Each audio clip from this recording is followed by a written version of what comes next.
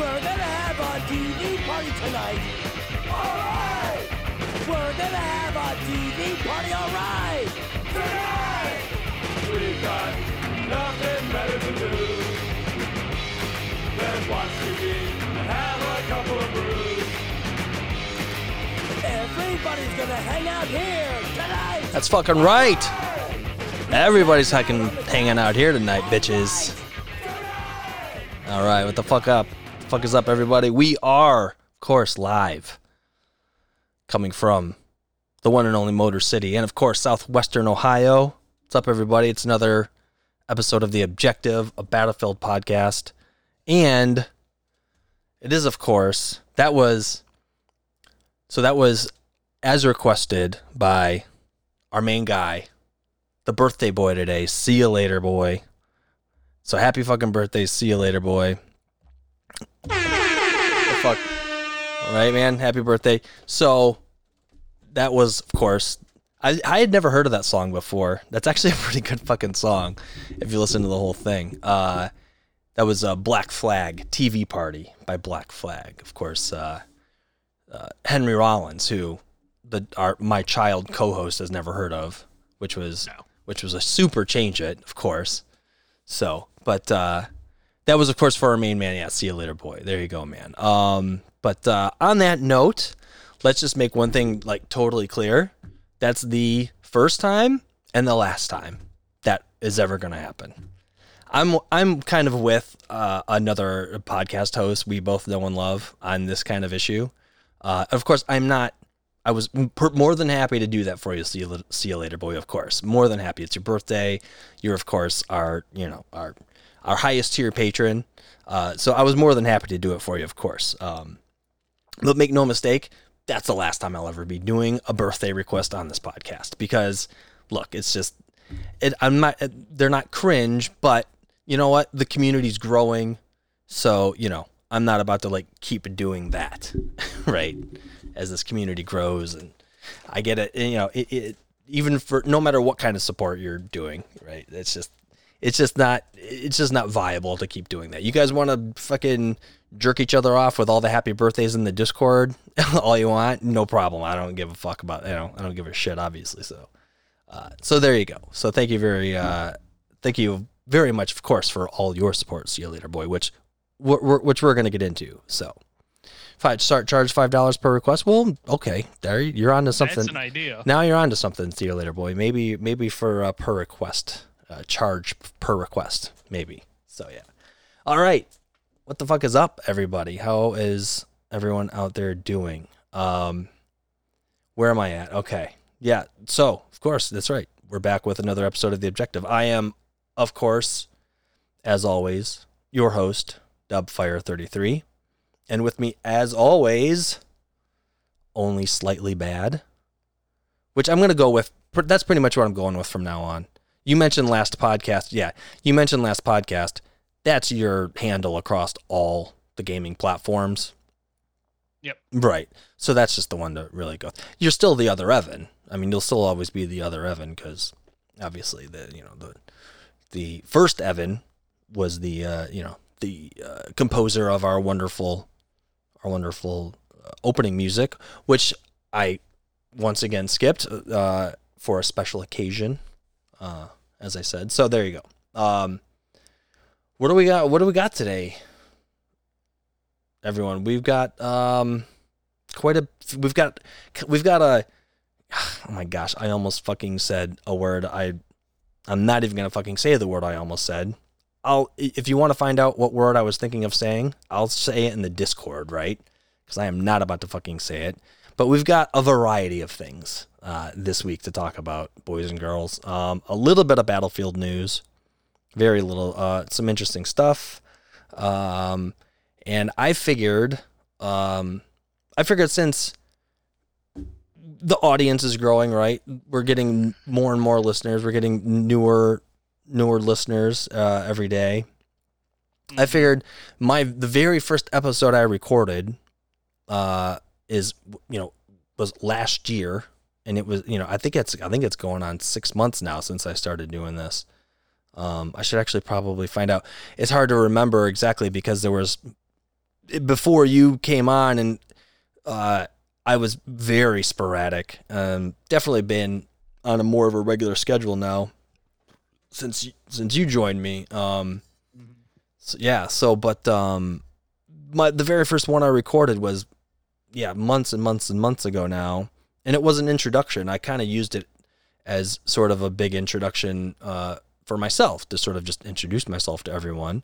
And we were talking about it. I don't think we ever really got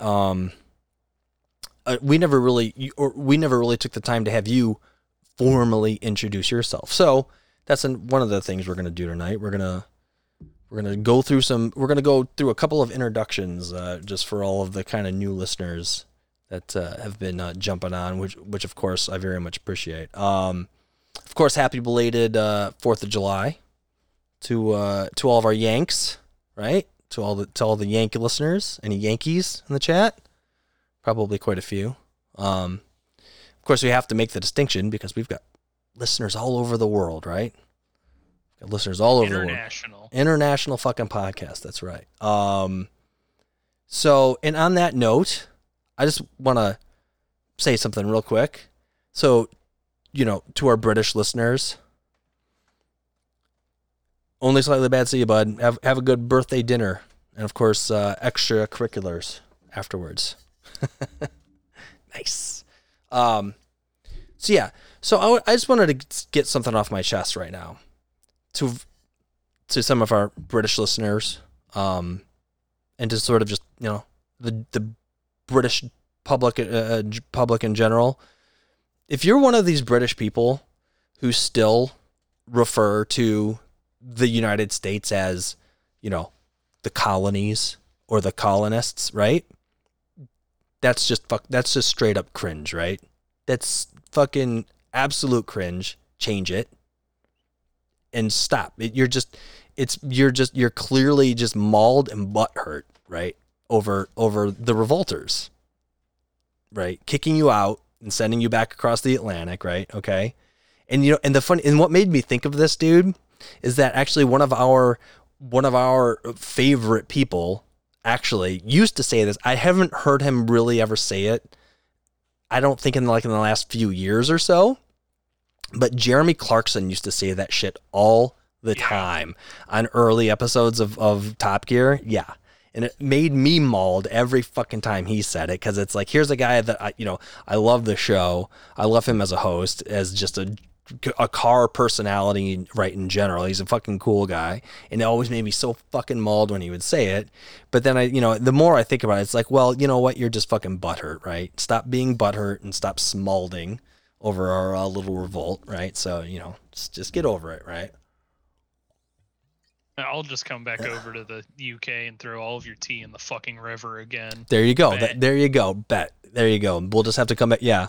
We'll invade your shores just to remind you that we're here, and we'll throw all your fucking tea in the Thames, right?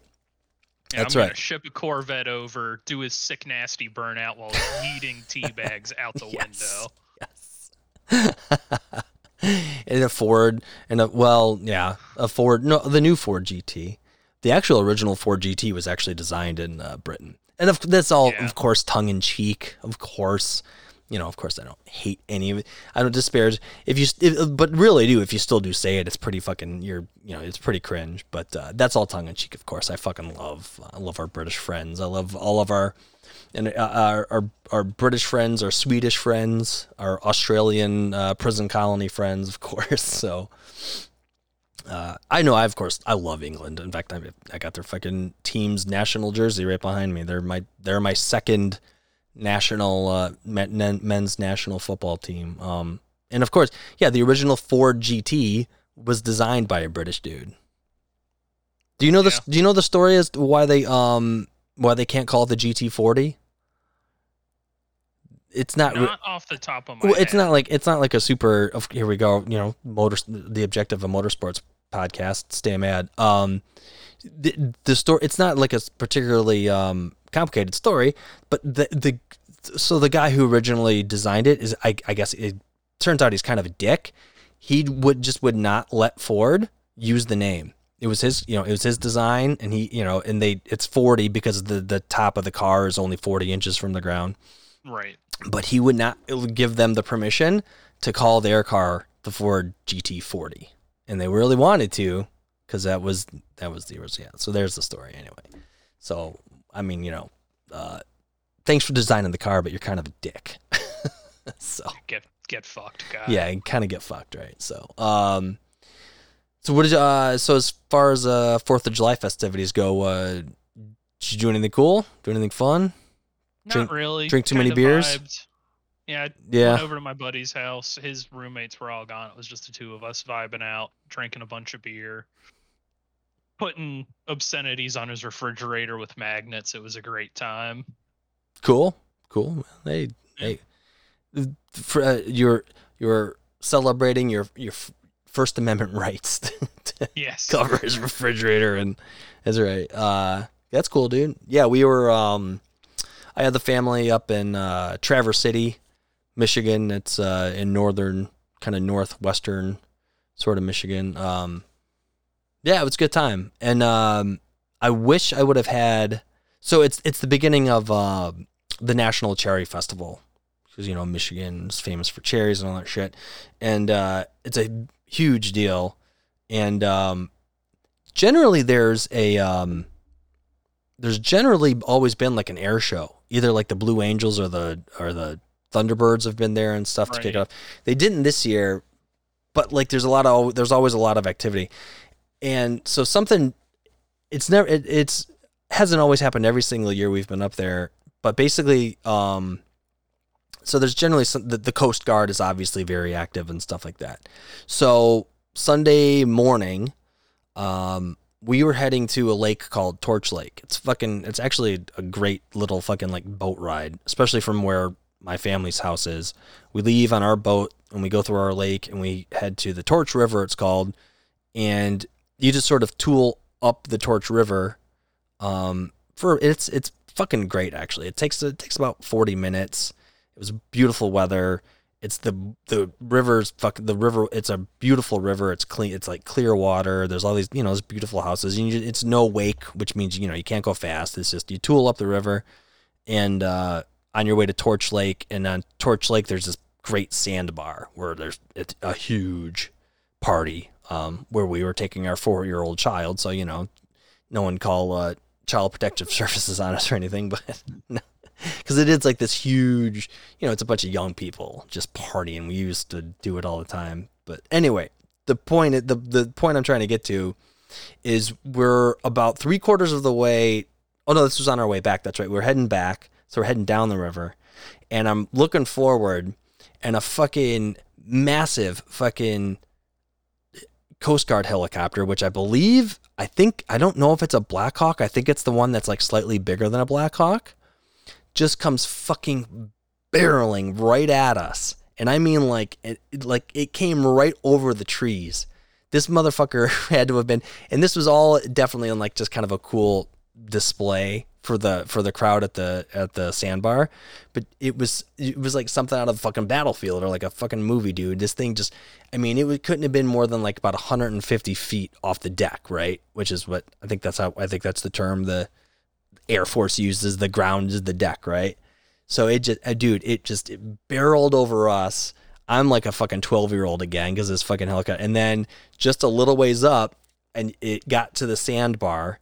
And he pulled up and fucking nosed up into the air and then like made this big banking fucking turn, dude. And it was actually a little frightening. I'm like, holy dude, that is a big helicopter.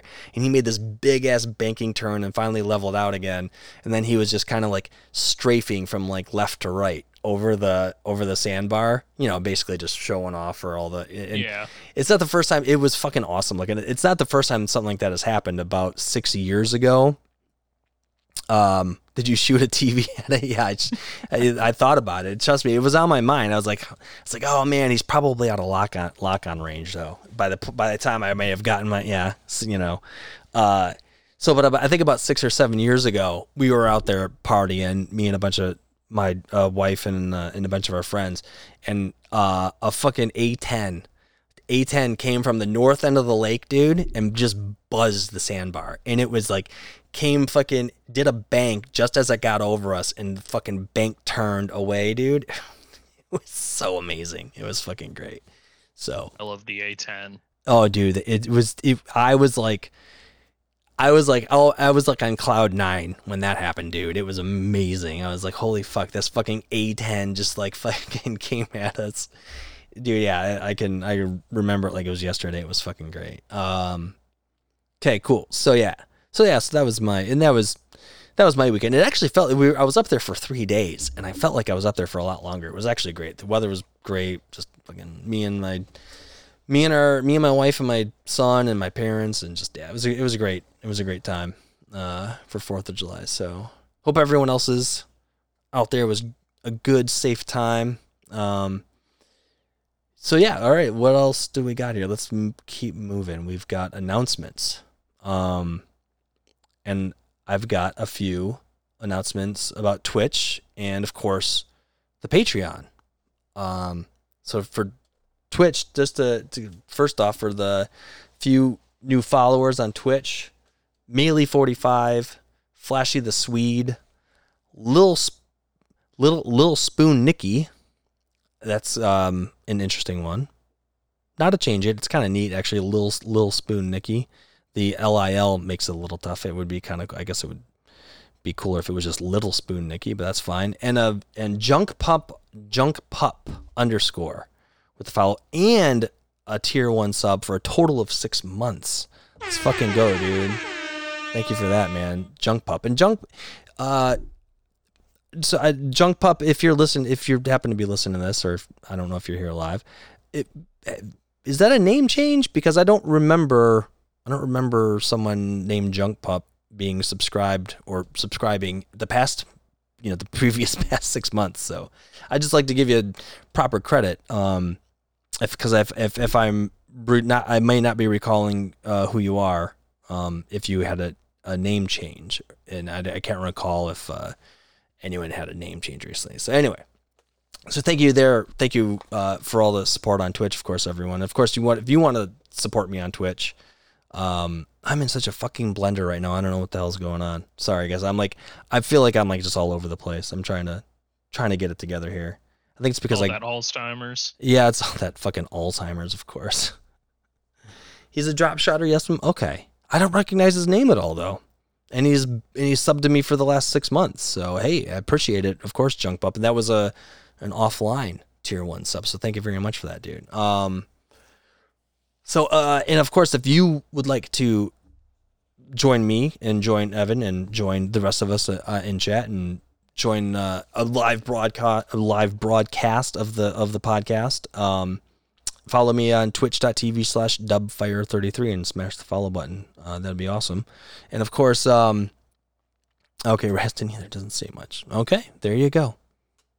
Yesum 12 with the fucking clutch in the chat every time. Thank you, Yesum. Appreciate you, dude. And of course, the other way you can support this podcast, if you so desire, is through my Patreon, which is patreon.com/playtheobjective. And of course, all support through the Patreon is very much appreciated and very much completely out of the kindness of your own heart and not for any kind of bonus content, unfortunately. As of right now, I'm hoping to change that in the future. Absolutely. Going forward, I was thinking about it a lot last night. Actually, I had to do some work on the Patreon, which I'll get into. And as I was doing some work on the Patreon, I was kind of starting to think to myself, like, there's definitely some things I should probably do for the support I am getting from our great patrons, of course. And speaking of our great patrons, we've got a new great patron. Someone we all know and love, of course, from the Drop Shot community, the Iron Ranger himself, Jaren, is the newest patron of the Objective of Battlefield podcast at $10 a month. The 5-star general fucking tier. Thank you very much, Jaren, dude. Appreciate that.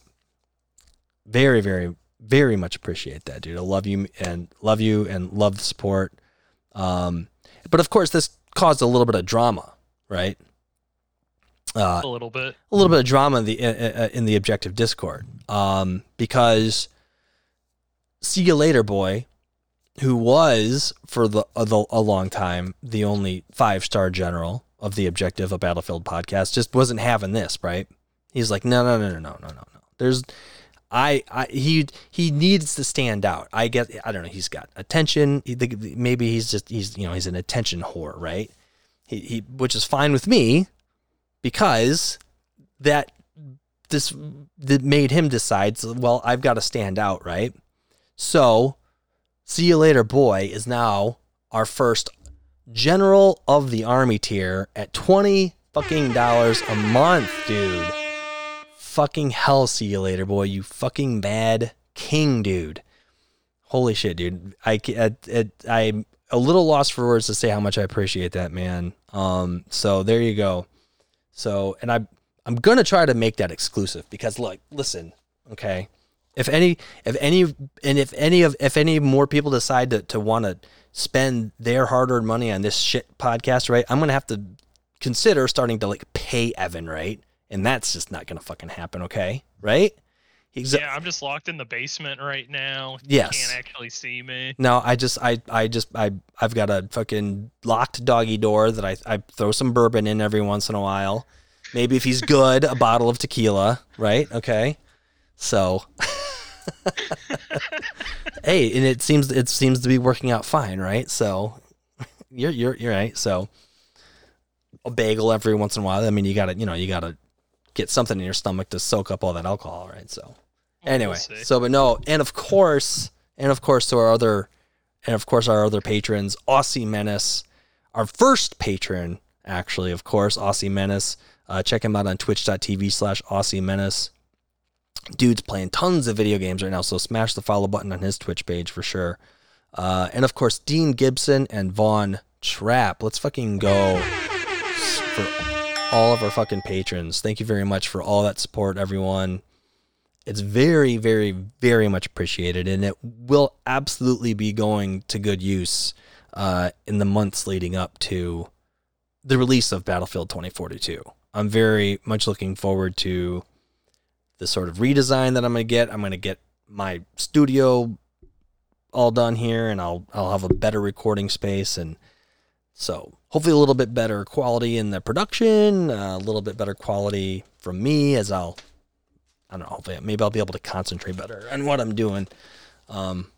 As I've said so many times, it's like I'm trying not to like get my voice too excited, because I can't wake up my sleeping kid right above me, right? And in my current setup. So anyway, so there we go.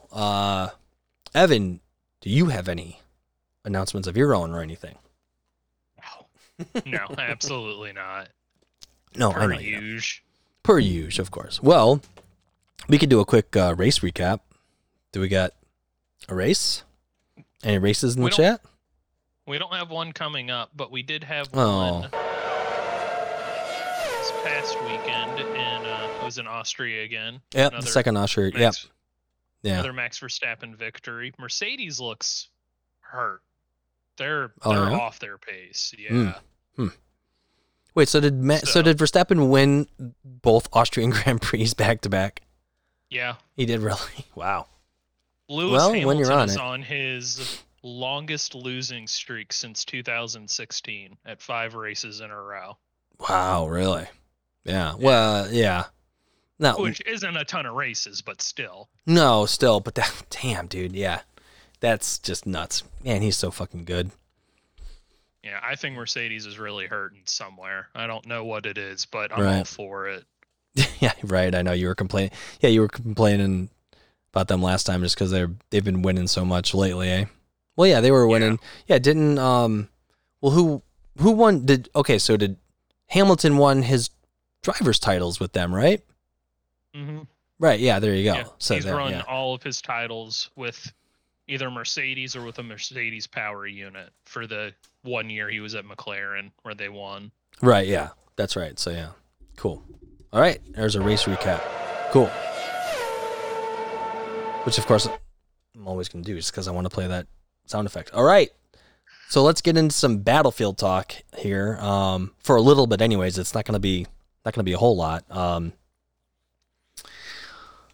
So first item up for Battlefield news, DICE LA renamed itself to Ripple Effect. And you know, it's interesting. It's not anything particularly significant. Of course, we found out that they're going to be working on what the Battlefield Hub is, which we'll get into here in a little bit. The tweet that I found that kind of had a good sort of bullet point for this is they chose the name following a team vote. The rebranding has been in works since January this year, actually, according to them. Last year. Yeah. Oh, no, last year. You're right. Yeah. Thank you. So, yeah. Time doesn't matter anymore. No, well, of course. No, time doesn't matter. It especially doesn't matter until Battlefield 2042. October. Yeah. It releases. So, yeah. It's a studio comprised of shooter veterans. And I actually just learned that they were actually the studio before they were DICE LA that worked on the Medal of Honor games. Okay. Yeah, while they were Trauma Studios. And before that, I think they were even called something else. DICE acquired them when they were called DreamWorks Interactive or something. Then I think they kind of got bounced around a lot by bounced around by Electronic Arts when they got acquired by Electronic Arts, and Electronic Arts really kind of bounced them around a lot. And at one point they were called Trauma Studios, and they worked on the Medal of Honor games, which were great campaigns but terrible multiplayer. I loved the first one, and I loved Warfighter. Medal of Honor Warfighter had a really great campaign. It was actually a lot of fun. And I remember trying to get into the multiplayer, but it just wasn't it. It really wasn't very good. So they've got clearly comprised of shooter veterans. It's a bunch of people that have clearly worked on shooters for a long time. And they had worked on other elements of Battlefield games as well in the recent years. So then the next bullet point is that they're leading one of Battlefield 2042's new modes, which of course we find out is the hub mode, or whatever the fuck it's supposed to be called. I don't know. The Battlefield Hub. I don't know if that's kind of the working name. I have no idea if that's going to be the official name. And then there's an interesting last bullet point here is that when they're done working for DICE or for Battlefield 2042, they're basically going their own way. So Electronic Arts will basically, once Electronic Arts deems, okay, you've done everything you can for Battlefield 2042, thank you, we're reassigning you. So that's kind of an interesting little tidbit about that, actually. So that's the only real significance of that is the fact that we found out that they are in fact going to be the ones that are working on the Battlefield Hub, and as we found out did you watch the EA? It was the EA Play Live Spotlight. Did you happen to watch the video at all? No. Okay. No, I was out in the shop all day. Yeah. No. I mean, it completely took me by surprise. I remember seeing some stuff pop up in some of my social media yesterday about it, and I'm like, what is this? And before yesterday, I don't remember seeing a damn thing about EA Play Live Spotlight, and then this fucking thing just popped up out of nowhere. But it turned out it was only like 35 minutes long. And the only thing they talked about as far as Battlefield 2042 was they confirmed that it was in fact going to be the Battlefield Hub is in fact going to be remastered classic maps playable in Battlefield 2042. So thirsty. So what maps do you want to see get brought back? Oh God! Well, I'm putting you on the spot because we didn't even talk about this in the show notes or anything. But this is all Twitter was. All the Battlefield accounts on Twitter were just giddy with nostalgia. Like what maps do we want to see back? So I mean, like off the top of your head, like what are a few maps you would think of? No Shar Canals, TDM, Damavand Peak. Yeah. I've been playing a ton of Locker this past week, so I guess. Yeah, Locker. you have been actually. Oh fuck! What was that map called? It was a Battlefield. It was one of the 2 Battlefield 1 night maps. Oh yeah. I loved both of them, but one of them was, what was it? Neville Knights, I think. That sounds right. Yeah. Yeah, Neville Knights was a fantastic night map. Yeah. But I liked both of their night maps. I would. Well, you mentioned Mount Grappa. Yeah, Monte Grappa was another good one. Monte Grappa, yeah. You mentioned that. Blitz would be cool too. Which one? Ballroom Blitz. Oh, Ballroom Blitz. Ballroom Blitz. Yes. Is that the one? Is that the one that was? It kind of took place in and mostly around like kind of a big European looking palace like thing. Palace or whatever. Yeah. Yep, that's right. That would be okay. I was just sitting here thinking to myself, look, I loved Battlefield 1, but I don't know that there's any maps from that I would love to see like remastered for this Battlefield hub. That is an exception. That's a good one. That map is actually a lot of fun. I probably had my funnest games of Battlefield 1 on that map actually. Cuz it was almost perfectly symmetrical. All those different walls on the outside of the map were great for cover and for moving. You could have great artillery, great tank battles and stuff out there. Fighting in the buildings was fun. There was one flag though that was a son of a bitch to fucking take. And it was always, and it was, and it never. I don't know that it necessarily swung games or anything, but I think it was the one that the American forces had closest to their to their spawn zone. It was a house. It was like a yeah. And dude, it was like I remember fighting over that flag entire games, just fucking trying to take it. I don't know what was so hard about. I think it was because until you like completely destroyed every bit of like the building and the wall, it had like a strange kind of cap zone.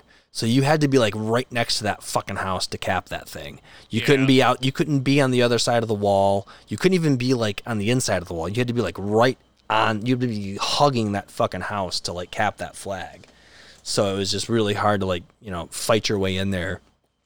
If a team was good enough to like hold that point really well, actually. Yeah. Okay. That's a good one.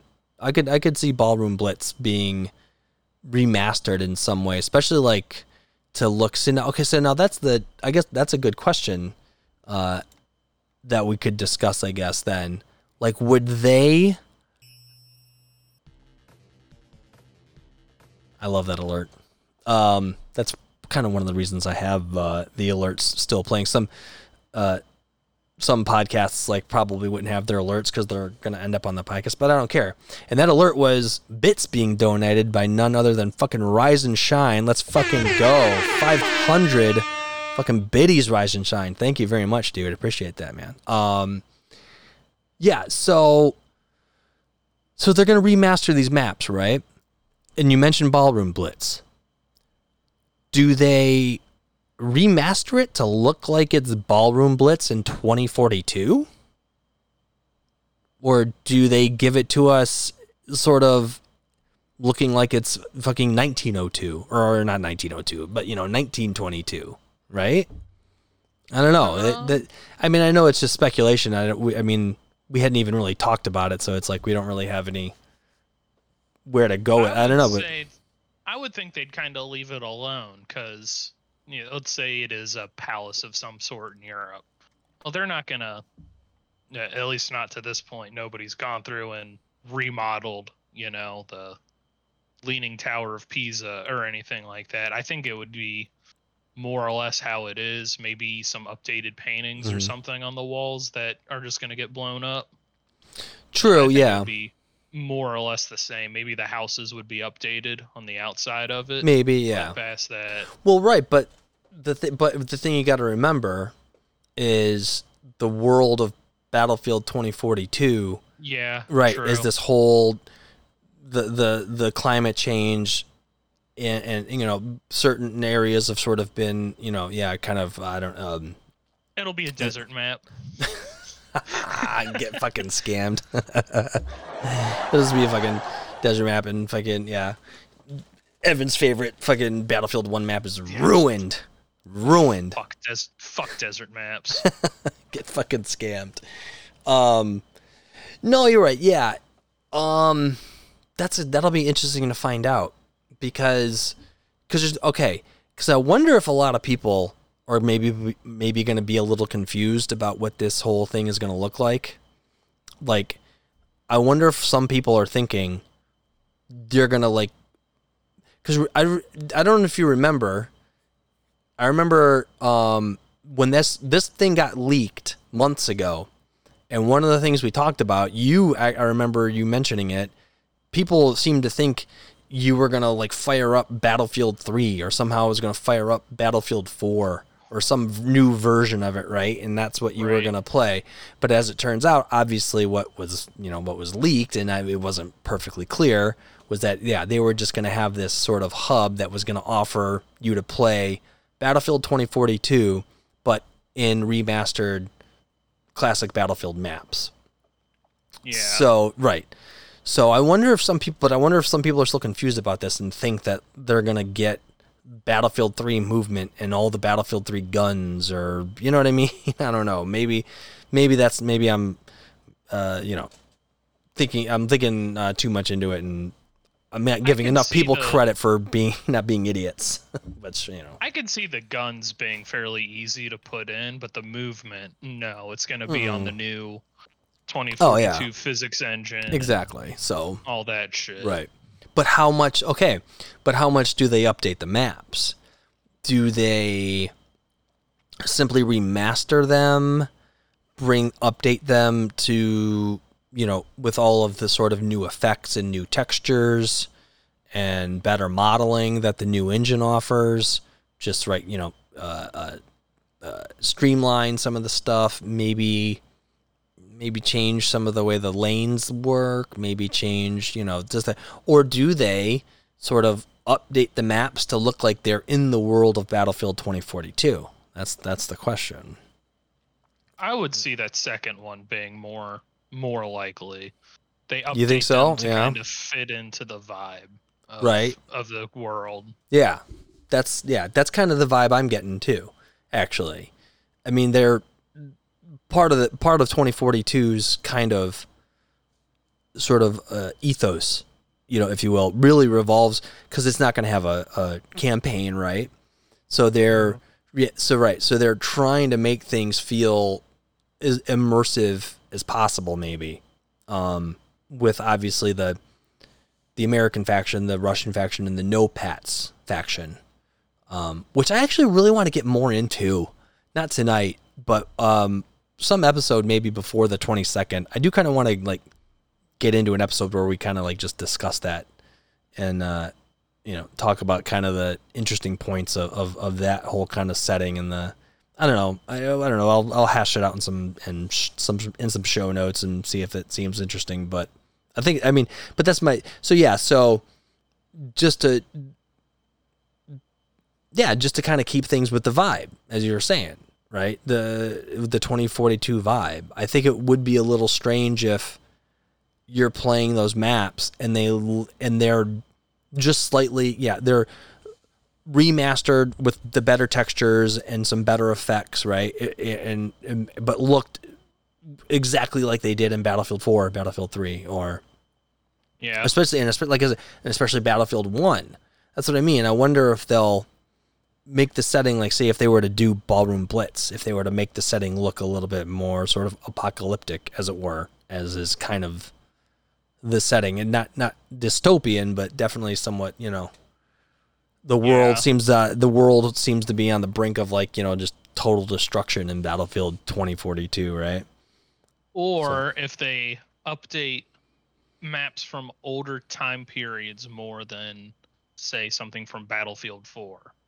So you could take Ballroom Blitz, and it's the same basic layout, but the surrounding area is totally different.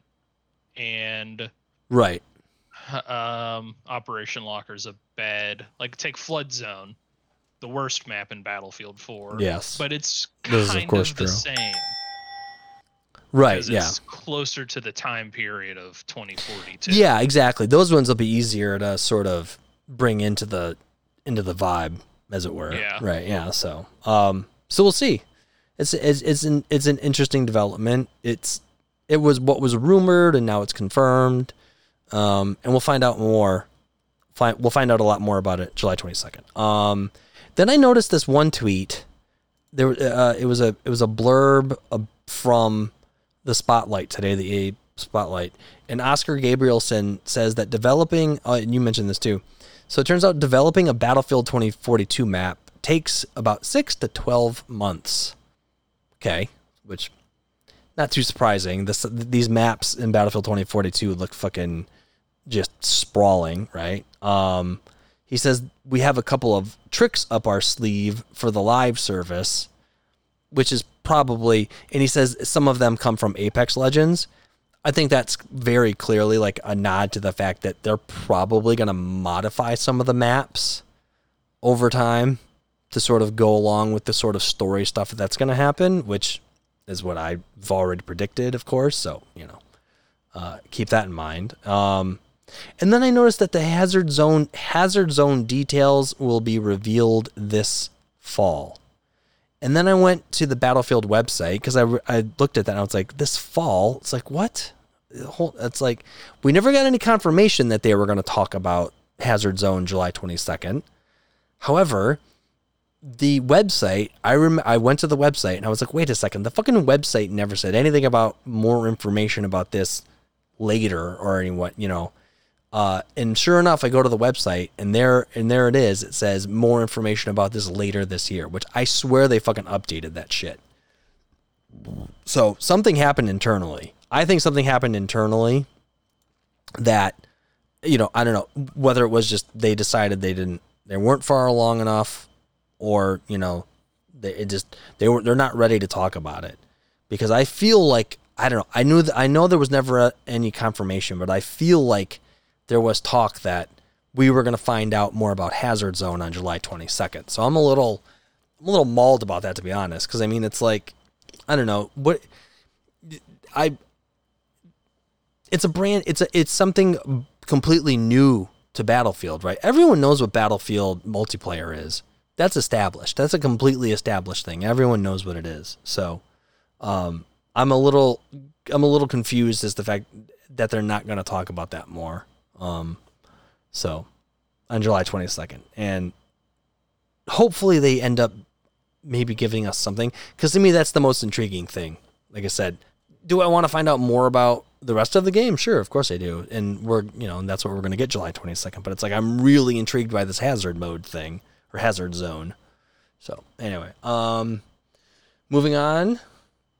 So do you know about this Battlefield 3 Battle Royale? No, you don't. Of course you don't, because you don't give a shit about Battle Royale. I remember hearing something about it 8 months ago or something. It's been a long time. Yeah. I think it was still in early development. I don't know if it's like the same people that did, what's the mod? Venice Beach is a mod for Battlefield 3. Good question. That's a very good question, which I heard was a pretty popular one too. Yeah. It was sort of a realism World War II mod for Battlefield 3, right? No, it's still modern. I think they upped the player count a little bit, kind of updated some stuff. Okay. Things like that. I stopped hearing anything about it a while ago. And I don't have Battlefield 3 downloaded and shit to try it. Right, yeah, no, I don't either. I wonder if it's the same people or if this is just a totally different group doing. Yeah, doing that's a good question. I mean, I could read this entire article, but I don't really want to read the entire article for the podcast.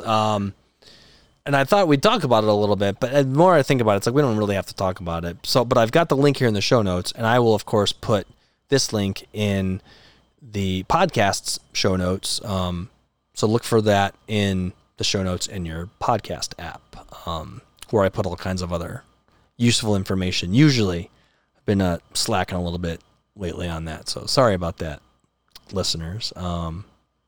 Yeah, so keep an eye on the show notes in your podcast app, and I'll have that link to this Battlefield 3 Battle Royale.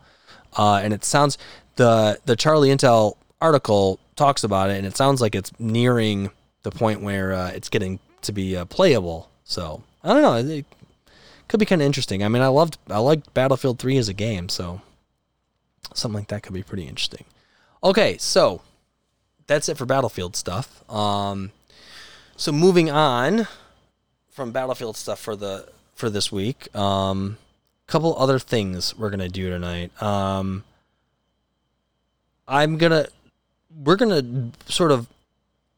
gonna reintroduce ourselves. Well, myself, technically speaking. It's episode 32, and the first episode I recorded, as I was saying, was months and months ago. And I really like want to name one of the podcasts. Maybe I'll name this podcast. I want to name it like start with episode 10. Because to be honest, the first 10 episodes I recorded they're not terrible, but they're pretty rough. You know what I mean? They're rough around the edges. Let's put it like that. I think I pretty much recorded all of them, just on my headset mic, on like a Logitech headset mic. It wasn't even a USB mic. It was like it was a cheaper Logitech call center mic. Yeah, there you go. Exactly. So, and when I was struggling to find things to talk about, I was talking about all kinds of different shit and computers and stuff like that. I mean, I still had fun doing them, and I still like the episodes, but they're pretty rough around the edges. And it was about episode 10 where things start getting a little bit better. And then not too long after episode 10, I think about you joined me around episode 15 or so, I think, right? Is that what That sounds about right. Or was it more like episode 20? Episode 15 would mean you've done like over 15 with me. Maybe you have. I don't know. I'll have to go back and look. But we never really gave you a chance. I never really gave you a chance to sort of introduce yourself, to the listeners. And I figure I can reintroduce myself to the listeners as the listener count is really kind of shooting up now that interest in the game is going crazy. So we're going to do that, and then if you have not joined the fucking Discord, join the fucking Discord, because there's a Q&A section now where you, the listener, can ask a question, and you'll get an answer on the podcast. So, join the fucking Discord. Again, look in the podcast show notes in your podcast app. There'll be a link for an invite in there, and ask us any fucking question you want, as long as it doesn't violate Twitch TOS, of course, because I don't really want to get banned from Twitch if I can help it, because I like broadcasting these live. I think it's pretty fun. So do that, and so yeah. But before I do any of that, I'm gonna bring up something real quick. For one of our listeners.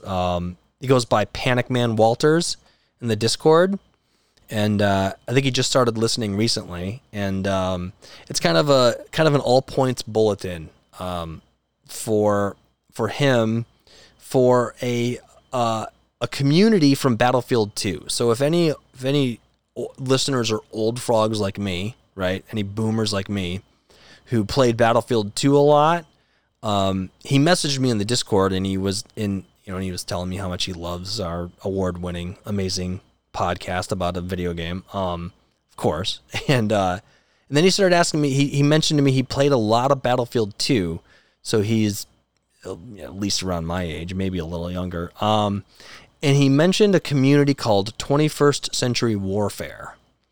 And he asked me if I had ever gotten into that community and did it. And it was actually pretty interesting. And I remember it. I definitely recall the community, but I don't think I got too involved in it. They did some crazy shit, dude. They would basically... He explained it in the Discord. I should actually, I'll bring it up in the Discord real quick because I got it right here.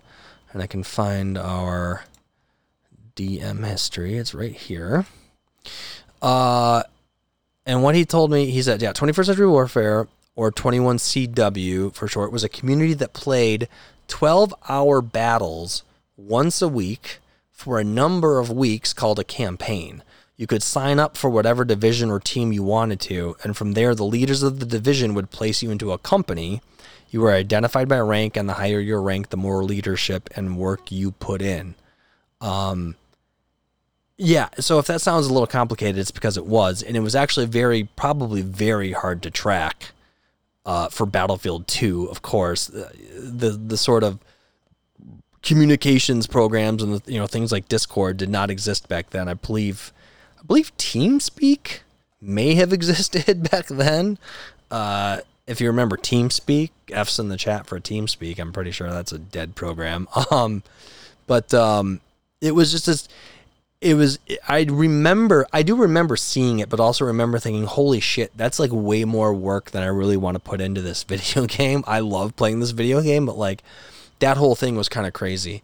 And so basically and he then also mentioned it again in the Dropshot Discord. He actually kind of put out another sort of APB. He was looking for people who knew about this community and may have participated.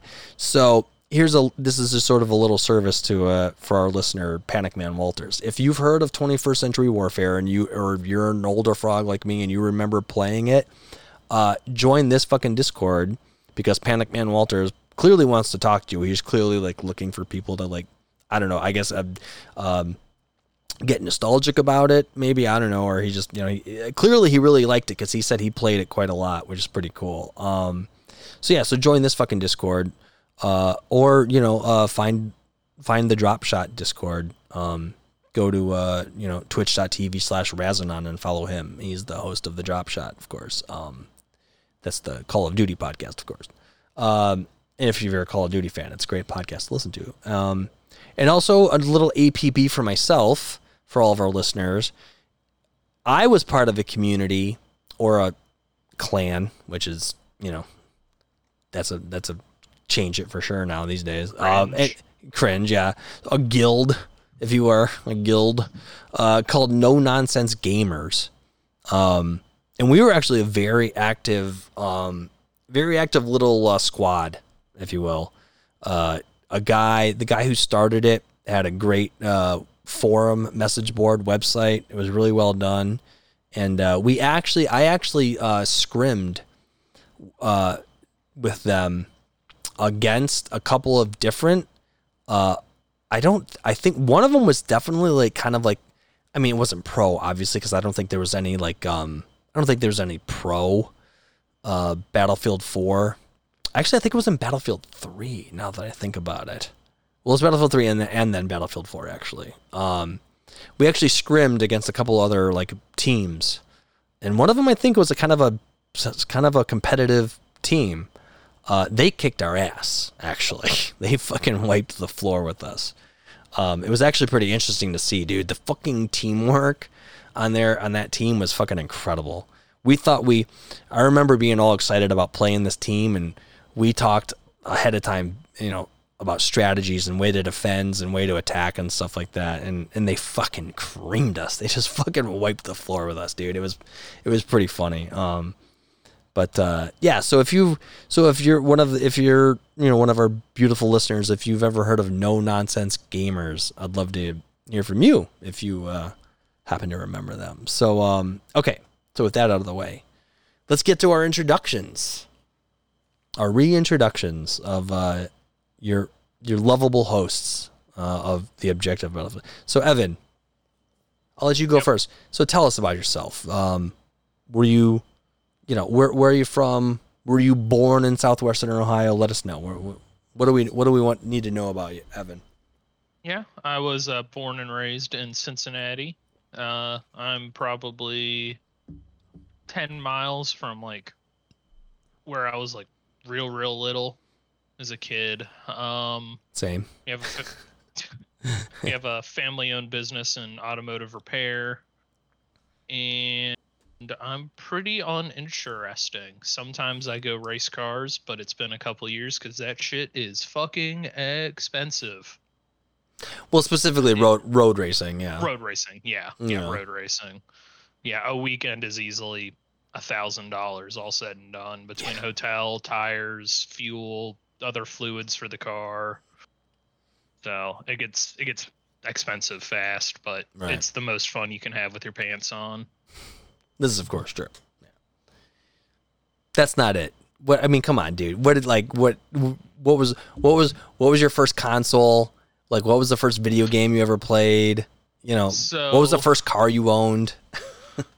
Oh, well, that was a giant pile of shit. My first console was a Nintendo 64. I had one game. It was Rush something or other. It was some racing game. I don't remember. I could probably. I think I remember. I think I remember that game actually.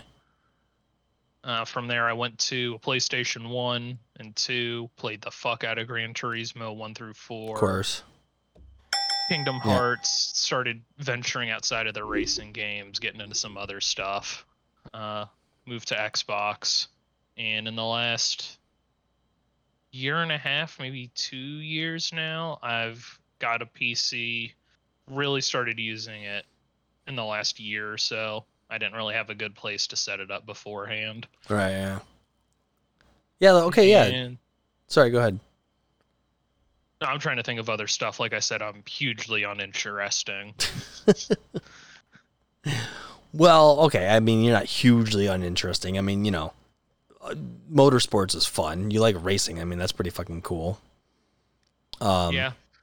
Racing is hey, it turns out a lot of people that are joining our Discord, they may be joining just because they like cars. I don't even know if they're not even Battlefield fans, as it turns out. It's like, hey, these guys are here for the motorsport podcast. Yeah, it's here for the motorsport podcast, exactly. So, imagine owning a Nintendo 64 and not having Mario Kart. Seriously, yes. Well, hey, I was 6. I couldn't buy it. Well, why didn't you tell your fucking parents to buy it for you? It was the game everyone had. I think I went over to my buddy's house and used it. I had a friend, half a mile away. I would walk over to his house. And he had a bunch of other games. Well, okay. But yeah. Well, that's okay. Yeah. Well, that's acceptable, I suppose. Okay, cool. So yeah, so you're born and raised in southwestern Ohio, huh? Yep. Well, all right, that's fine. At least it's a good part of Ohio. It's the part of Ohio closest to Kentucky and Indiana, so. Yeah, we have a lot of breweries here now. A ton of breweries. Oh, yeah? Which is nice. Yeah. Yeah, there's probably more in Cincinnati than there is in the rest of the state combined. Maybe not Columbus, but maybe. That's cool though. Yeah, I was gonna say they're probably are they like they're just kind of all in and around Cincinnati. Yeah. Yeah. And the surrounding towns and townships and shit.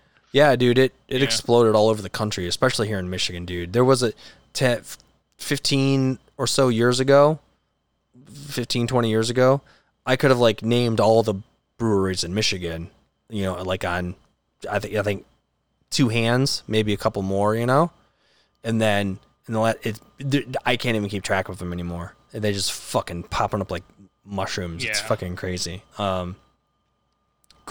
All right, man. So there you are. There's Evan's story, short as it may be, and as uninteresting as it may be. So, So for all of our newer listeners, I am your host, Dubfire33, and I am, as I say in the intro, born and raised in Detroit, Michigan. I don't actually live in Detroit, as it were, not within the city borders. I live about 15 miles west of Detroit. Grew up a little bit closer in a city called Westland. So born and raised here. Currently married with a kid. Been married for, I think it's going to be 12 years this year. 12 or 13 years. Got a 4-year-old little fucking maniac of a kid. And I have been, and in terms of my sort of video game history, I started with Atari 2600. I've loved video games ever fucking since Atari 2600, playing fucking Raiders of the Lost Ark and fucking Grand Prix and fucking Combat. And of course, and I've played every single system since then. Nintendo, Super Nintendo, Sega, Genesis. I never owned a TurboGrafx 16. I knew a buddy of mine that did, and it was fucking great, actually. Never owned a Neo Geo. Never knew anyone that owned a Neo Geo because that console was fucking crazy. If you've never, look up Neo Geo cartridges. They're as big as your head, literally. I don't know if you look it up, I don't know if you'll get a sense for the size, looking at it on the internet or not, but they're fucking massive. They're crazy looking. You kind of need a picture of like someone holding one. So I never owned a Neo Geo, and I never owned a Sega Saturn or a PlayStation 3. Those are the only 4 consoles I never owned. Every fucking other console, I owned them. GameCube, all the Nintendo ones. Never owned a PlayStation 3 because I was balls deep in World of Warcraft through that whole like console's life cycle. So that's the only reason I never really owned a PlayStation 3, because I didn't care. I just wanted to play World of Warcraft. And I started playing, and same with like the Battlefield series. I started with Battlefield 1942, and I've been hooked ever since. Played every single fucking Battlefield in existence, other than Battlefield Modern Combat, which was the very first Battlefield that they ported. It was a version of Battlefield 2 that they ported to PlayStation 3, I believe. May have fucking been PlayStation 2. I think we've talked about this before. It was. I played it on the original Xbox, so it was probably PlayStation 2. So it would have been Xbox and PlayStation 2, exactly. Yeah. So that was the only Battlefield I never played because I wasn't like PC Master Race. You play first person shooters on a PC. That's it. You don't fucking play them on a console. Unless it was Halo, of course, because Halo was developed by, was it Microsoft Studio? Bungie. Because Microsoft Halo was developed by Bungie to be an Xbox game. But before that, there were other first-person shooter games released for those. Like, I mean, Call of Duty started off actually as console games, but they were like strictly single-player campaigns. I don't believe they had like any multiplayer. They may have. I don't know. I don't think they did though. So, but between Doom and Quake 60 and not Quake 64, Quake 4, Unreal Tournament, Counter-Strike 1.6, Counter-Strike Source, it was like, I was like, no, you don't fucking play a fucking first-person shooter. How do you play a first-person shooter without a fucking mouse, It was just like, that doesn't make any fucking sense to me. It's like, I'm not going to try to play a first-person shooter on a fucking controller. I can't even do it. And to this day, I still can't do it. I'm fucking terrible on controllers, especially with first-person shooters. So, yeah, so that's why I started this podcast, because I fucking love Battlefield. I love this series of games. Battlefield 1942 hooked me about as much as World of War. Well, I wasn't playing actually, Battlefield 1942 came out way before World of Warcraft did. And I fucking loved that game so much, dude. I just fell in love with it, and I've been in love with it ever since. So yeah. So that's my introduction. I mean, yeah, I guess I could get into my whole life story, but we don't need to really get into that. We don't have 47 hours. No, I'm sorry. exactly. Well, yeah, exactly. Don't have a week, right? Because I'm 45 years old, right? So I'm basically dying. So it's like I need to tell everyone my life story before I pass on, right, to the next You're the on next your world. deathbed telling I'm everyone your entire that's story. Right.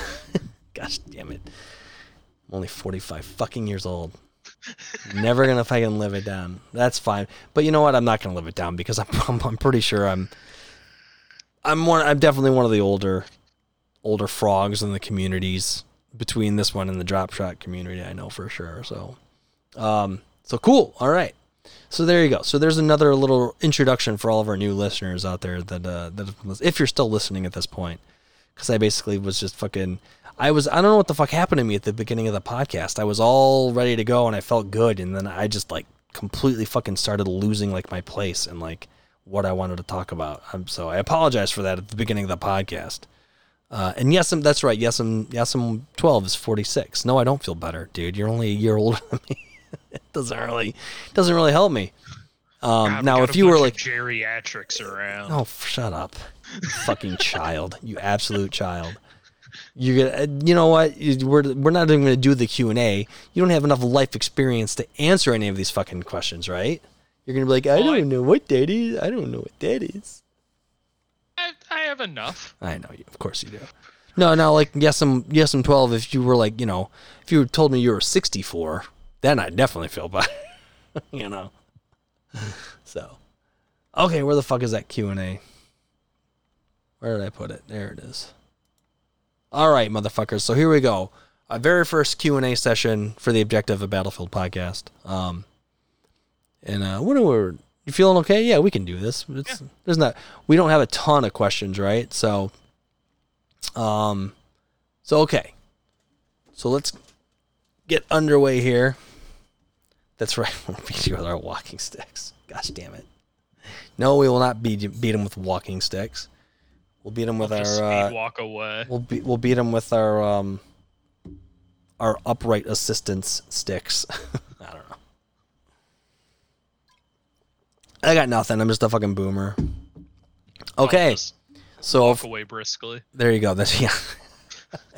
You just walk away at a very medium pace and just and we'll have no recourse because we just won't be able to catch up with you. Exactly. Yeah, exactly.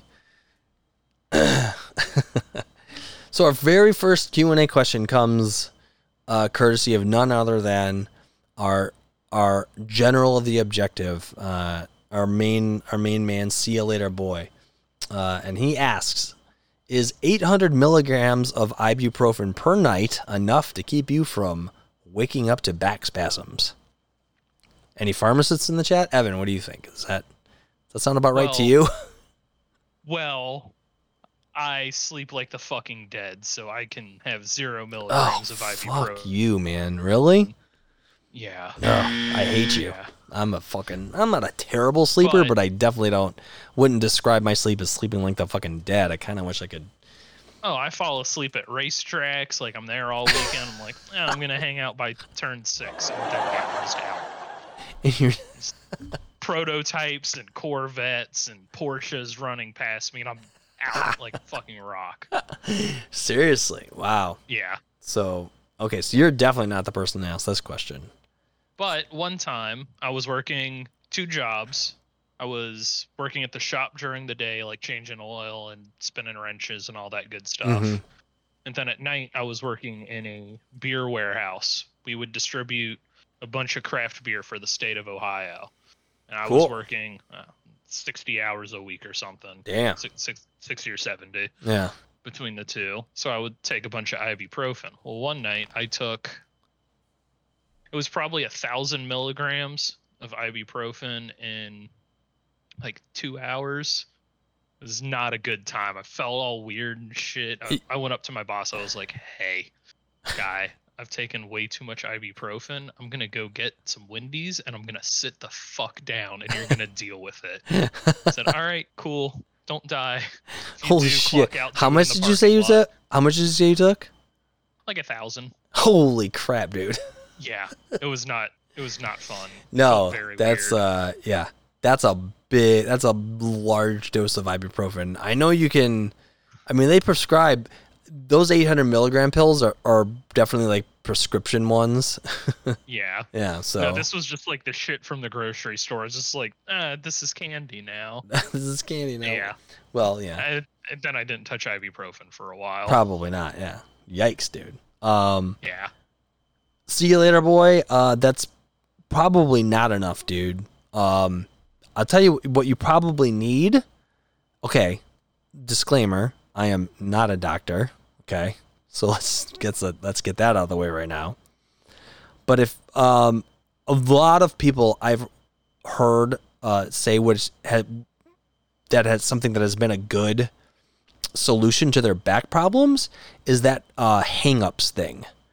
That fucking crazy table that you get yourself strapped into and then you swing yourself and your feet are strapped in and now you're hanging upside down. I've actually heard from a lot of people who have back problems that has been something that has helped them a lot. Because apparently, hanging yourself upside down, you're letting gravity sort of stretch your back out and decompressing your spine and stuff, and other parts of your back. So I don't know. That's the advice I have for you on that, dude. Now, again, I am not a doctor, so I have no idea if that's going to help you, but look into it. Maybe that'll help you, because I do know for a fact that, yes, taking tons of ibuprofen is not particularly good for your health. It may help your back once in a while, but yeah. Valium will definitely put you out. Yes, Valium will do it for sure. Valium in a few shots, yeah. Any sleeping beauties in the chat? You'll be asleep for 15 fucking hours for sure. Speaking of bourbon, our next question comes from Rise and Shine, who was very generous to cheer the 500 biddies just a little bit ago. Thanks, Rise and Shine, for that very much, dude. That's a lot of scratch, dude. I appreciate you, man.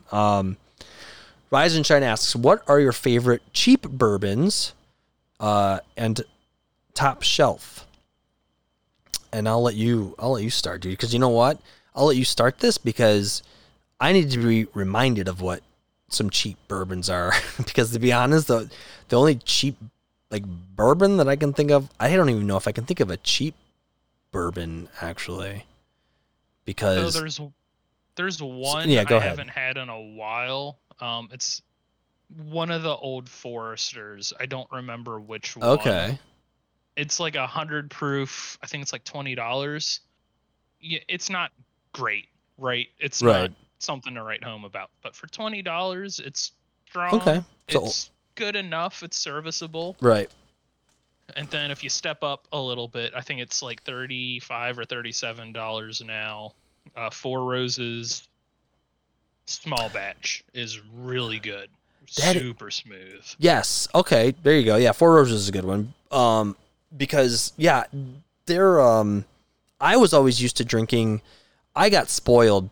I had a wife, a family member of my wife's lived right down in that area for a long time, and he would go across the border and he would get all kinds of great bourbons and bring them up here when he would visit, and he spoiled the shit out of me on these like fucking like fabulous fucking bottles of single barrel Four Roses. And these were single barrels, so they were probably like $45 to $55 a pop, and they were so fucking good. And I didn't know for the longest time that Four Roses even like put out just sort of like an inexpensive blend. So that's a good one. That's actually a pretty good one. Yeah, the if you ever see the Four Roses blend, and I think it's only like 20. I think I bought one actually just this year. I think earlier in the year, and it was only like $25. Which is a really good, so. It's not bad at all. No, yeah. Top shelf, I would say Jefferson's Aged at Sea, hands down. Okay. It's so good. I think it's like 75 or 80 a bottle, but they put the barrels on a ship and they just let the ship take its course. And with all the bottles, you get this little card thing. It's like, oh, we went through this port and we ran into this crazy storm and all kinds of Really? little facts that particular cask went through, and it's really smooth, super good. Yeah. I love it. Huh. No shit. That's pretty cool. Cool. Yeah. So I'd say, yeah, between us just talking about it, I'd say we covered the kind of cheap bourbons. I can't even. Four Roses. And like as far as like cheap thing is, as far as like cheap bottles of that go, I can only think of like Jim Beam or Jack Daniels, but that's whiskey. That's technically not bourbon. Those are Tennessee whiskeys. So yeah, I mean, I don't know. You know, if you find like a, you know, Buffalo Trace is a pretty good, you know, you can, one of their just sort of blend bottles is a good one. But as far as the top shelf stuff goes, my favorite is Basil Hayden's for top shelf. I like it's, and I mean, I don't know if they do like any kind of, I know that they probably do like a special sort of single barrel or some sort of other kind of, you know, one-off. But you know, I'm pretty, you know, a fifth of Basil Hayden's is like $50, I'm pretty sure. So, yeah, I'm a big fan of Basil Hayden's actually. Woodford Reserve, of course, too. I like a lot of different I haven't tried any of these newer Woodford Reserves, the double oaked ones or whatever. So the double oaked is good. Yeah, that's what I've been hearing. So, Wild Turkey. Yeah, Wild Turkey. Yeah, is Wild Turkey a bourbon, Evan? I don't remember off the top of my head. Yeah, I can't remember now. Or yes, I've heard of Wild Turkey, but to be honest, I can't remember if it, because here's the thing: if it's from Kentucky, it's a bourbon. If it's from Tennessee, it's a whiskey. I mean, they're still the same fucking thing, so it's pretty much a dumb rule. But I mean, you know, it is and it isn't. I mean, you know, Scotch is Scotch because of the water, the way, you know, the water in Scotland is different because of the mountains and all that stuff and all the different materials they've ever used to make the barrels. That's what makes Scotch. I don't know if that has something to do with the difference between Tennessee and Kentucky. If there's something different about the water and the land, I don't think so. They're right next to each other, the fucking same. So where they ever came up with that, I have no fucking clue. But I mean, there you go. That's just it, right? So, and we abide, you know, by the rules of alcohol, of course. So, just to sound cool, I guess. I don't know. If it's delicious, it's going. Well, it's exactly. So yeah. So there you go. Rise and shine. So yeah. So if you find some Four Roses. The Four Roses blend is a great bottle of cheap bourbon. And like I said, Buffalo Trace, I'm pretty sure you find bottles of Buffalo Trace for like $35, so that's not too bad either. Okay. Next question from See You Later Boy again. General of the Objective, of course. And of course, so this question fucking made me incredibly mauled, right? Because he asked you this question. Yeah, look at your shit-eating grin. Because I'm pretty sure he's listened to the podcast a lot, right? He's pretty much the biggest fan of the podcast. Yet he seemed to had to have forgotten that I too happen to be a huge fucking motorsports fan. But yet he asks Evan, what's your most favorite iconic race car, right? And I'm not, you know, yeah. Whatever. I'm going to read the rest of the question. I'm mauled about it, right? That he just decided to only ask Evan this. And I'm going to answer it anyways. See you later, boy. So get fucking scammed, of course. So anyway, no, I'm just... So he goes on to say, for instance, his is the IMSA Audi Quattro with the iconic turbo surge. It's pretty cool. And then he says, actually, scratch that. It's the 787B. So those are a couple of cool fucking cars that he mentions right there, for sure. I don't know if... Oh, I do remember the IMSA Audi Quattro. The only thing is, when the first thing I think of when I see Audi Quattro is the rally car, right? Yes. Yeah, that's the first fucking thing I think of. So I don't think I ever knew that it was ever turned into an IMSA car. That thing was probably a fucking beast in IMSA too. So it wasn't technically the same Audi Quattro that was in Group B Rally. It was in... Oh, no? I think it was an Audi 90 Quattro. It's a little smaller, but then they put the huge race car body kit on it, and it's probably just as big. Right. Yeah. Okay, yeah. Yeah, I bet. I think I'm recalling that now. And then, of course, the 787B, which is a fucking beautiful race car. Okay, so Evan. So you get to go first since he asked you the question, of course. So I've been thinking about this answer since the question was asked. Oh, I don't know if I have a great answer, to be honest. So I'm going to throw a couple of them out there. The Volvo 850 wagon that was racing in British touring cars in like the 90s. Interesting. It's just so out there to see this fucking wagon up on two wheels going around a corner. Right. They're so cool. Okay. The Mercedes-Benz CLK GTR from Le Mans. Fucking great race car. It's beautiful. Tried its best to be an airplane once. Yes. And failed. Yes. Failed miserably. Yeah. But yeah, super cool car. Not a great airplane. Cool car though. No. They survived. The would-be pilots survived, of course. So. Yes, they did. Oh fuck. I was just thinking about this earlier today. What was it? The Porsche 917 prototype from like the 60s and 70s. Yeah. Another cool one. Yep.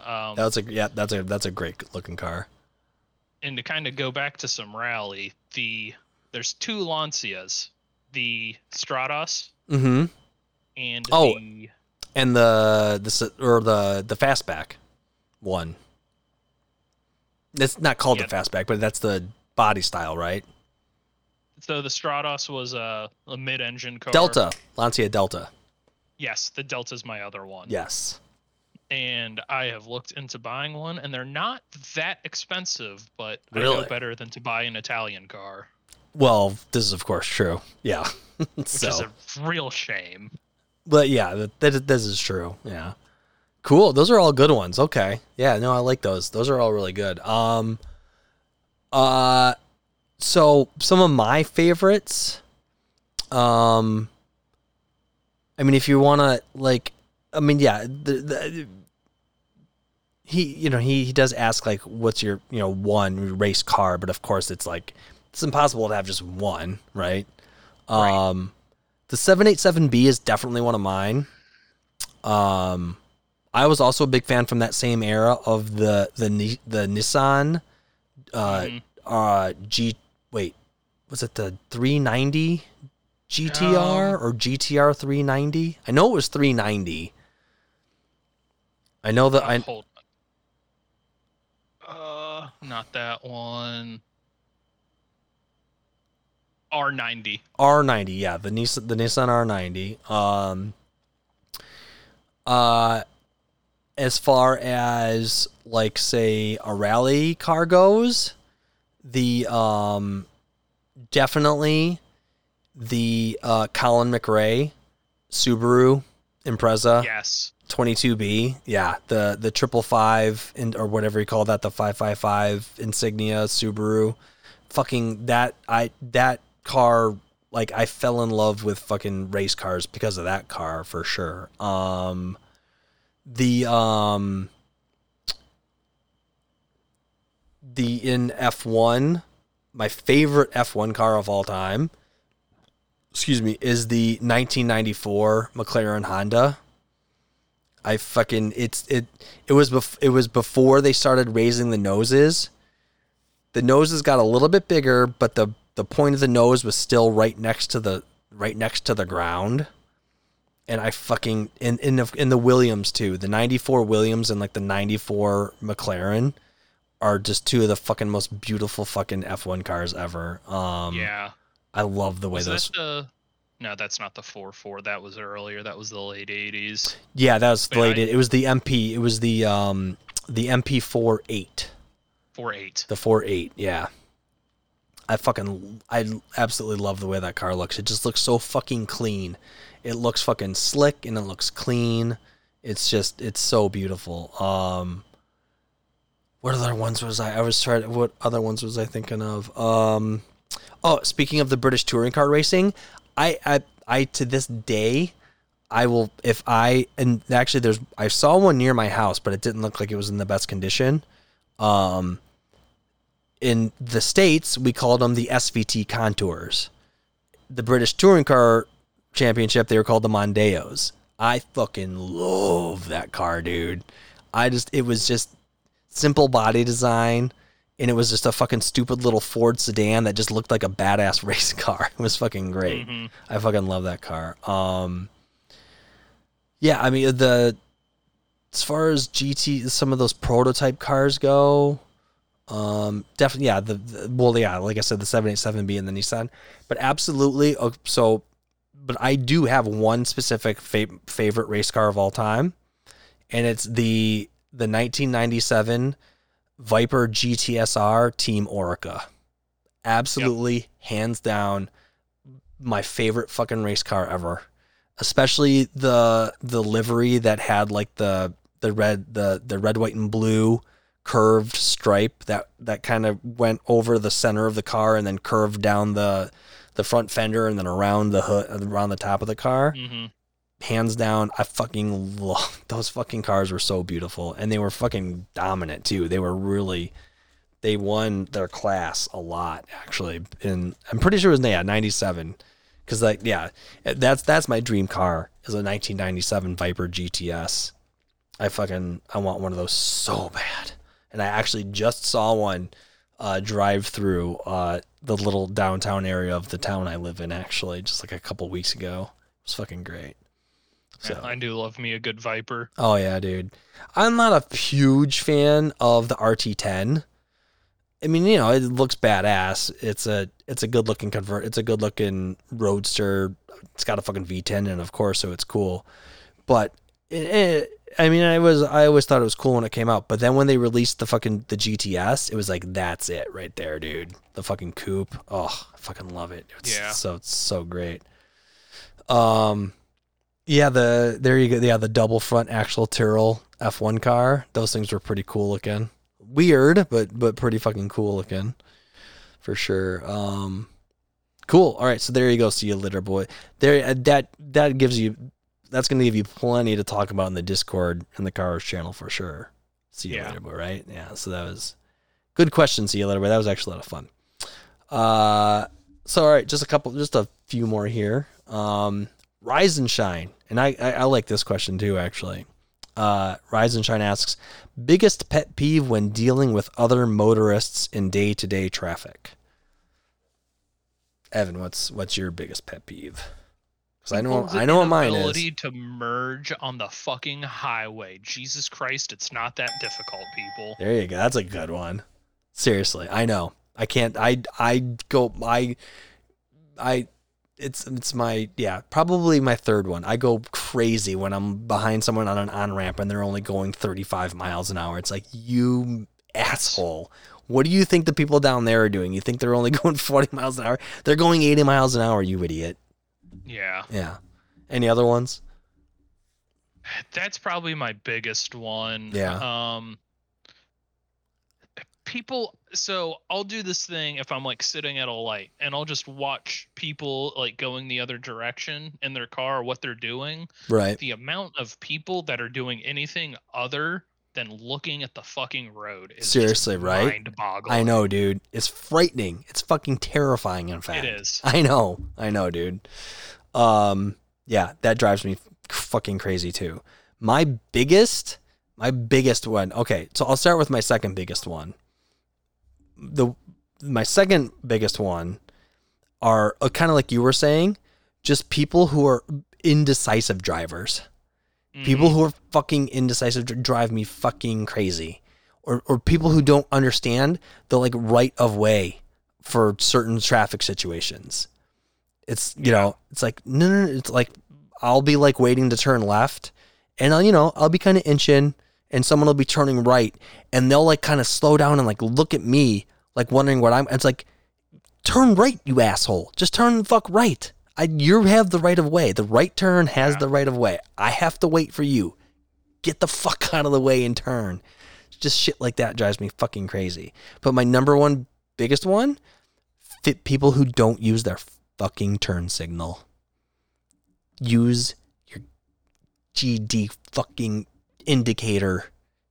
But, okay, the thing that you can do that helps other fucking motorists out the most is to do exactly what the device says it does. It indicates. It indicates to all the other motorists what your intentions are on the road. Turning right, turn that fucking turn signal on. Changing lanes, turn your fucking turn signal on. Turning left, I don't care if you're turning left into a left-hand only lane, turn your fucking turn signal. I don't care if you're waiting in a fucking massive intersection and you're in the lane that is left-hand turn only. I don't care. Turn your damn fucking turn signal on. That's the one thing. It makes everyone's life easier when if I am indicating to you what my intention is on the road, guess what? Okay, good. I see, it's that simple. It drives me fucking nuts, especially when you're like people who, like, you're waiting in a left-hand turn lane, right? To like turn across the road into like some driveway of some business, right? And some people I like to turn, I brake late, right? I'm a race car driver, so we brake late, So when you're approaching a driveway to turn into, you're approaching it fairly quickly, so you brake late and you turn into the driveway. Well, I always indicate so people know what my intention is. Well, there's other people that drive like that who don't use their turn signals. But I probably had more than enough time to turn in front of this person into the driveway, but because they weren't using their turn signal, I didn't know that. So I was waiting for them to pass me. But no, I wasn't going to keep going. I'm turning into this fucking driveway. I didn't indicate my turn signal to let you know that I was, but I'm doing that. And I just made you waste more time in your life in your car because I didn't indicate that I was turning right. It's like, I could have turned, but I didn't know you were going to turn right. I don't know. I don't know if I'm explaining. Do you kind of get the situation I'm describing? Yeah, I know what you mean. Right. You know what I mean? It's like, if I'd have known you were turning right, I would have turned left. I would have turned left hours ago. But no, I'm waiting. But no, I had to wait for you to turn right, which you know what I mean? Yeah, it's like, it drives me fucking crazy. Something else I just remembered. This is kind of different but same. Mm-hmm. When people take their base ass car that has halogen headlights and they put HIDs in the stock housings. Yes. Oh my God, it drives me up that's a big fucking wall. Yeah. I start screaming in my car. Rat anyways. Whole family's all rats. You would have grew up to be a rat. I haven't played that drop in a while. Fucking seriously, that's a complete rat move. Absolutely. Oh my God. Yes, I hate them. I know. I hate them. Yeah. Yes. It's the left lane for us. Yeah. you're in opposite world down in your prison colony with your right lane driving, whatever it is. Anyway, so there you go, Ryzen. Yeah. All right. So next question, Dean, from one of our other patrons, Dean Gibson. And Dean asks, what was your first FPS online experience? Mine was Delta Force 2, followed by COD 2. I used to think they were incredible until I recently Googled some images from them. Yeah, for sure, right? A lot of, especially, I think Dean is kind of a little bit closer to my age. And some of the games that we used to play back then, the graphics definitely don't hold up. So you've probably talked about this before. So what was the first first person shooter you played online multiplayer? Online was probably Halo 3 or COD 4. Okay. So yeah. Okay, no, so I came in a little late to the online stuff. Right, I didn't have that stupid adapter for the 360 to get online for a long time. So okay, right, yeah. Yeah, that's right. You had to have that. Yeah, that's right. You had to have one of those. Cool. Yeah, so actually my okay. I actually did talk about this, I think, on one of the first podcasts I ever did. So technically speaking, my first person shooter online experience was actually in fucking Doom 3D. Guy, one of my oldest friends, guy I've known since high school, still know him, still haven't talked to him in a little while, but him and I actually, so like it would, it'd be like 11 to 12 at night, and we would only do it then because back then, we didn't have cell phones back then. I can't believe I hate that I say that. I hate that I can say we didn't have cell phones back then. You weren't alive in a time when people didn't have cell phones. No, they weren't too popular in the early 90s. No, they weren't, but they were, yeah. And cell phones did exist when I was this age. This would have been around like 1994. It was after we got out of high school, actually. So cell phones existed, but they were the fucking bag phones, and they were like $1,000. Anyway, so him and I actually would, a simpler time, of course. Yes, I'm 12 for sure. We would actually we would connect via modem, like literal actual telephone modem. We would connect our computers via modem, and we figured out how to use a TCP IP program connection, and we made our computers talk, and we could fucking play 1v1 Doom 3D, right? Which is completely ridiculous. It was like you didn't even control your character with your mouse. There was no vertical look. You just looked back and forth. But we would run through this map, and we would try to find each other and kill each other. So that was actually, so that was technically my very first. But then as time went on, the first like FPS that became super popular for online play. You could play Quake Online. I did play Quake Online, but it wasn't super popular. But Unreal Tournament, I think, was like the real first sort of first-person shooter that became like a big thing to play online. And you would just play, you'd play team deathmatch and stuff like that. And of course, Quake 4 was pretty good too. So that's how far I go back for my first FPS online experience, Dean. So yeah, Delta Force 2. I don't think I ever played any of those Delta Force games actually. I'm gonna look those up and look at pictures of those old ass games too. So thanks for that question, Dean. That's a good one too.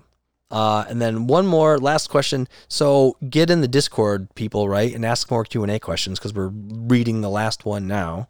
And this is a fun one too, actually. Another one from See You Later Boy, our man, General of the Objective. As for World War II, what were you guys more interested in reading about? The Pacific theater or the European theater? I'm going to say, and this isn't even an option, the Soviets, just because they threw so many bodies at the problem. Like they were throwing people into battles like, hey, we don't have a gun for you. You'll find one or you won't. Figure it out. But the Russians were wild. Well, I suppose I like how... Go ahead. I was gonna say. I mean, that technically counts as the European theater. I would say. Yeah, I guess so. Yeah, I mean, it was a whole. You're right. It was a whole other front, technically speaking, because it was their front was we were not on their side of their front. They were on their side of their front for sure, and. I mean, I think generally speaking, I'm pretty sure Russians are considered Europeans, Granted, as you get more east in the continent, you sort of definitely lose that sort of European influence. But I think the Western sort of Russian, I think they generally consider themselves Europeans. But anyway, I see what you mean, though. You're right. It was their whole thing is a whole It is. It pretty much is a whole theater in and of itself, somewhat. Yeah. Yeah. I also really liked North Africa just because it was more mechanized combat. Yes. There you go. That's a good one. Yeah, definitely. And that wasn't European theater. Yeah, that was the North African theater, which was a lot of that even took place before the United States got involved. Rommel and Montgomery. Yeah. All that's all their battles, which were all very well done actually in Battlefield 1942. In fact, DICE better have plans to fucking make good on a new World War II game. You know what I mean? They better have fucking plans to do that because they made arguably one of the greatest World War II video games ever in Battlefield 1942. The game was fucking great. It had Pacific theater, North African theater, Russia, European theater, whatever fucking World War II theater you want. They fucking made a map for it. Italian theater. Road to Rome had a bunch of great maps that were in Italy and in France and stuff. Yeah, so I know I'm getting off tangent of this question, but Battlefield 5, it was garbage. It's a fucking complete disservice to how good of a game Battlefield 1942 was. So yeah, they better have fucking plans to make good on another good World War II game down the road. And I know people are saying, you hear from kind of the communities, oh, we're tired of World War II games. I mean, yeah, but maybe in a few years or 5 years from now, we won't be. And because if they did it right and they did something that really paid homage to what they did for Battlefield 1942, you could have a really fun fucking game. Yeah. Yeah, I'm kind of torn. The European theater was just like, it's where so much of the war really took place. Obviously, the Pacific theater. The thing about the Pacific theater is it was so not sporadic. It was just so spread out. The Battle of Midway and the battle between all the islands and the fighting from island to island, it was absolutely brutal for sure. Later, yes, I'm one too. Thanks for all the clutch info in the chat. Of course, for sure, dude. Hopefully we don't need. We're pretty much we're gonna be wrapping up here pretty soon. So thanks, man. Thanks for hanging out. Excuse me. And in the Pacific theater was brutal, but I have been interested in. I did get interested in reading about Pacific theater stuff. But specifically, the Pacific theater stuff that had to do with Japan invading China. Mm-hmm. Interesting stuff. Also, very brutal stuff. Yes. Very brutal. Yeah, it's a whole thing, and it's interesting, and if it's something you haven't ever really read up on before, it's a whole perspective of the Pacific theater that really never gets talked about much. You generally think of the Pacific theater from our point of view, from our army advancing through all the islands and eventually, bringing the war to a close with the droppings of the A-bombs and everything. But if you do a little research and you find some readings on what Japan was doing before they bombed Pearl Harbor and the things that they were doing in China and Korea, it's fucked. It's pretty fucked. It's a whole other perspective on Japan it'll really kind of make you kind of not see the whole country obviously today in another light because it's a completely different time now. But dude, it was they were bad. It was not. They were not. To say they were not nice is to put it about as mildly as So but it is interesting too because it really gives you a perspective into their mentality at the time. In terms of their outlook on the world and what they thought their place in the world was. And all that stuff. Yeah. So yeah, they developed a lot of chemical weapons and tested them on prisoners of war and other prisoners. Yeah, super fucked. I remember there was a video talking about, what was the guy's name? Something Shiro, I think it was. I'll have to find the video. But he was a chemist for Japan, and he was in Japan. He was in China, and he like weaponized bubonic plague and just like let it out into the world. Really? Wow, I don't think I ever read that one. Crazy shit. Ugh, that's what I mean. Yeah.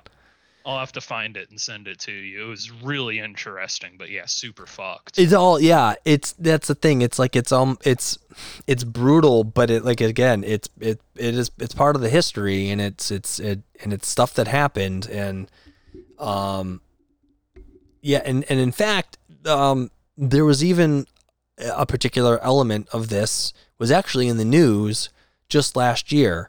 There was a Japanese woman who was leading she was leading sort of a not a protest, but she was just sort of leading kind of a charge, if you will, for reparations for Japanese sex worker girls who were basically forced to be sex workers. Or no, it was Chinese and Korean. They were looking for reparations, which Japan, I believe, came to some sort of agreement with them on, which they absolutely should have, because it was just this whole brutal thing. To where it was a bunch of women forced into being basically sex slaves for Japanese soldiers. And that's just scratching the surface of some of the stuff. It was crazy, man. They were, it was a crazy, to say it's crazy is kind of the sort of, I don't know. We don't need to get too into it, because it was a whole thing, but, very interesting to read about it for sure. So if that was a very long answer to that question. So Pacific Theater stuff, if like I said, read up on some of the Japanese history, pre-Pearl Harbor. It's interesting stuff. And Evil Monkey 130 said that, nobody made the Germans look good. Nobody looked good. It was all a bad look for everybody all around, except for, I give Allied forces trying to fucking free the world from fucking imperial advancements from all sides, for sure. I don't know. Well, German wouldn't be considered imperial. The Japanese was imperial. They were technically not in the traditional European kind of monarchy sense, but yeah. Anyway, all right. Fucking rambling now. Okay. So cool. Thanks for the questions in the Discord, everyone. So join the fucking Discord and ask more questions. So in case we have to fill more time, like we kind of did today, we've got something to talk about. So that's it for tonight, boys and girls. I'll try to do better next time. I don't know why I don't know what the hell happened at the beginning of the podcast. I was so focused on it. Like I thought, we just have a few notes here. I was really focused on stuff I wanted to talk about, and then I just kind of lost it. So sorry about that. Anyway, I'll stop fucking apologizing. All right, that's gonna do it. Thanks for all the support, everyone. Thanks for listening. July 22nd, just a couple weeks away now. Oh yeah, today's Thursday, and so yeah, exactly 2 weeks until July 22nd. Which I hope we get some decent info, some decent looks at the game. It's a whole EA Play Live, so there's going to be I think this thing today was like 35 minutes long, and they just talked to some developers. So I hope on July 22nd, we're going to, the alpha is, that was some of the other news that we didn't really touch on. The alpha is like all uploaded to like the PlayStation 5 systems, ready to go. Yeah. So I hope on July 22nd, they give us some detailed looks, because I want some more Battlefield 2042 stuff to talk about. Yeah. I imagine they'll show some actual gameplay, but we'll find out in a couple of weeks. Hopefully some like detailed gameplay. Some look at gunplay, if they've updated the what the hell is the attachment changing? The plus system. The plus system, thank you. A look at the tablet call-in stuff, right? Some good looks at that stuff. So hopefully we'll see that. All right. That's it, boys and girls. Until next week, everyone stay safe out there. And Evan, thank you very much. Yep. Deuces, everyone. All right, we'll see you next time.